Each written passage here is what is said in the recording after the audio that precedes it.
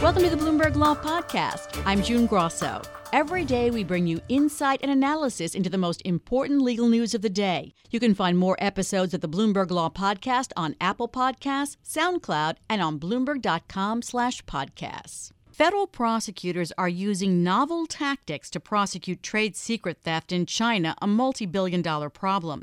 After a 7-month investigation, the U.S. Trade Representative found that Chinese theft of American intellectual property currently costs between $225 billion and $600 billion annually.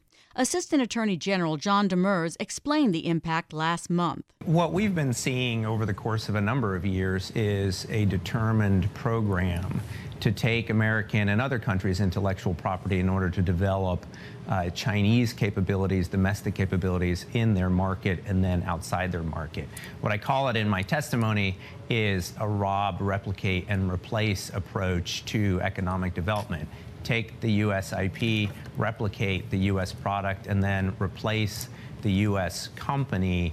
On January 4th, China state-owned Fujian Jinwan Integrated Circuit and its Taiwan-based partner, United Microelectronics, pleaded not guilty in San Francisco federal court to alleged trade secret theft. Joining me is Peter Henning, a professor at Wayne State University Law School. So, Peter, what kinds of intellectual property theft by China are we talking about here? Well, the focus of the government has been that China has not been enforcing copyrights or trademarks, but much more importantly, that China has been behind the theft of trade secrets and companies that are trying to keep their manufacturing processes and things like that secret. The Chinese have targeted them and then, of course, copy them and use them to develop their own markets. So really what this is, it's not just they've gotten a movie and reproduced it and not paying any copyright fees on it, but this is really theft of technology, and that's the much greater threat that the Justice Department has identified. The U.S. has tried to combat it with tariffs. China has tried to combat it with an array of punishments for IP violations. But the IP violations are increasing. Why? I think the core reason is that it isn't just the intellectual property violations, but it is that there is technology that Chinese companies need and that they are developing. And, of course, the Chinese government, which controls the economy, is largely behind this push that they want to get technologies. It's much cheaper, in a sense, to steal it than to develop it yourself. So the real concern here is that technology is being taken from the United States, not paid for at all, and then being used in China to develop their own market and also for them to sell to other countries in the world, which, of course, hurts American companies that developed the technology. So the U.S. is pushing forward on a key front of the conflict, which is criminal prosecution of alleged trade secret theft. Tell us about the China initiative. Well, Attorney General Sessions, before he left as Attorney General, announced back on November 1st, 2018, that he was creating this initiative that would identify what he called priority Chinese trade theft cases and then ensuring that the government put enough resources into them. These are complex cases. You are talking about not just trade secrets, but understanding what was taken and then trying to bring a case against a foreign company and foreign nationals. So they're not easy cases to pursue, and what Mr. Sessions identified was, we're going to make this our top priority because China is perceived as the greatest threat to American technology and the theft of American technology. So prosecutors are also using some novel tactics in this latest fight. Let's start with the new rule on serving indictments to foreign companies. What's that, and is it working? Well, what happened is back in 2016, Rule 4 of the Federal Rules of Criminal Procedure was amended so that as long as the defendant is given notice of the charges, and it can be done in different ways.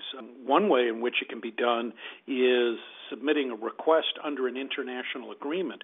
China has signed many of these international agreements, so as long as you notify the defendant, that now is sufficient. So you don't necessarily have to get the company or the person into the United States, but as long as you give them notice, the case can move forward.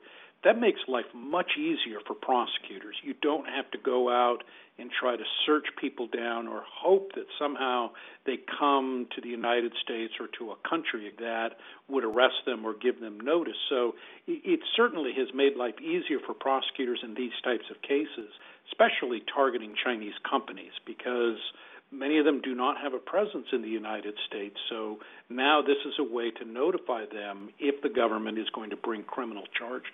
Prosecutors are also testing out a provision of the Economic Espionage Act that dates back more than 2 decades.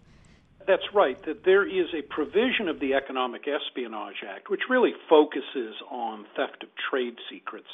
But there's a provision in there that allows the Justice Department to obtain what's called, quote, appropriate injunctive relief for any violation. And so what they're doing in a case out in San Francisco, they've not only indicted a Chinese and a Taiwanese company and 3 individual defendants, but they've also filed for this injunctive action to prevent the companies from developing these DRAM chips, dynamic random access memory chips, and also exporting them and trying to take that technology back. So usually you don't see the government filing a parallel civil action, but here I think what the Justice Department is doing is they're using every arrow in their quiver to try to crack down on this theft of trade secrets and infringements on intellectual property. So this case is really sending a message that it isn't just that we're concerned about this one case. We want to send a message to Chinese companies that if you're going to steal trade secrets, you're going to face the full force of the Department of Justice. And not only the Department of Justice, but the Commerce Department got involved in this as well. So they had a multi-pronged strategy. Explain that. Well, the Commerce Department has identified here in this area what it believes to be systemic violations by the Chinese government and Chinese companies. And so one of the responses, of course, has been the tariffs that have been imposed. And you also have in this area, too, the private companies. The case out in San Francisco involves Micron Technology. They can also bring a lawsuit for any damage to their company.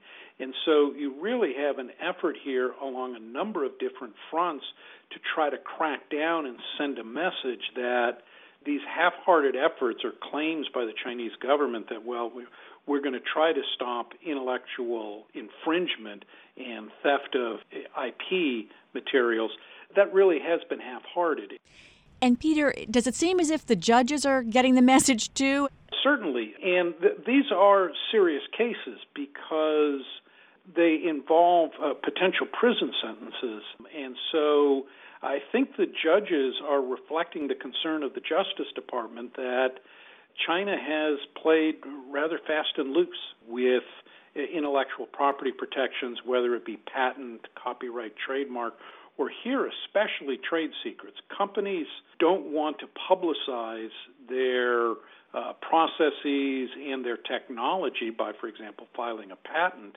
And so they're trying to protect themselves. And I think the judges are very much attuned. And I think that's one reason why we see that this particular case was filed in San Francisco, that there has been a real concern with trade secret theft out in Silicon Valley. And so I think the judges are especially attuned here to protecting companies who are having their secrets stolen. Who would go to prison? In the prosecution in San Francisco, you have 3 Taiwanese individuals who have been identified who had once worked at Micron and are identified as having stolen the materials. Companies can't be put in prison, but hefty fines certainly can be imposed on companies I think just as importantly, too, that the civil injunctive action that the Justice Department is pursuing is going to give them authority to go around and try to shut down or demand compliance with American law by these companies. And so it's really part of an effort to get them to follow the law and not go and steal. Instead, if you want technology, license it, pay for it. But don't just go out there and say, well, let's see how we can sneak it out of the United States and then develop our own industry. It seems, though, as if it's chipping away bit by bit at this huge problem. And one wonders when there'll really be a dent in the problem. Well, that's certainly an interesting question because given the size of China and the size of its economy, do small dents make much of a difference? I think the answer is that the Justice Department wants to send a message that we're going to be more vigilant. And so the China Initiative is an effort to say, we're watching, and we're going to put this at the top of our priority list. How much fear is that going to strike in Chinese companies? I wonder, because they've operated largely with impunity to this point, and so are they really going to be all that concerned if they just steer clear of the United States? That's Peter Henning, a professor at Wayne State University Law School.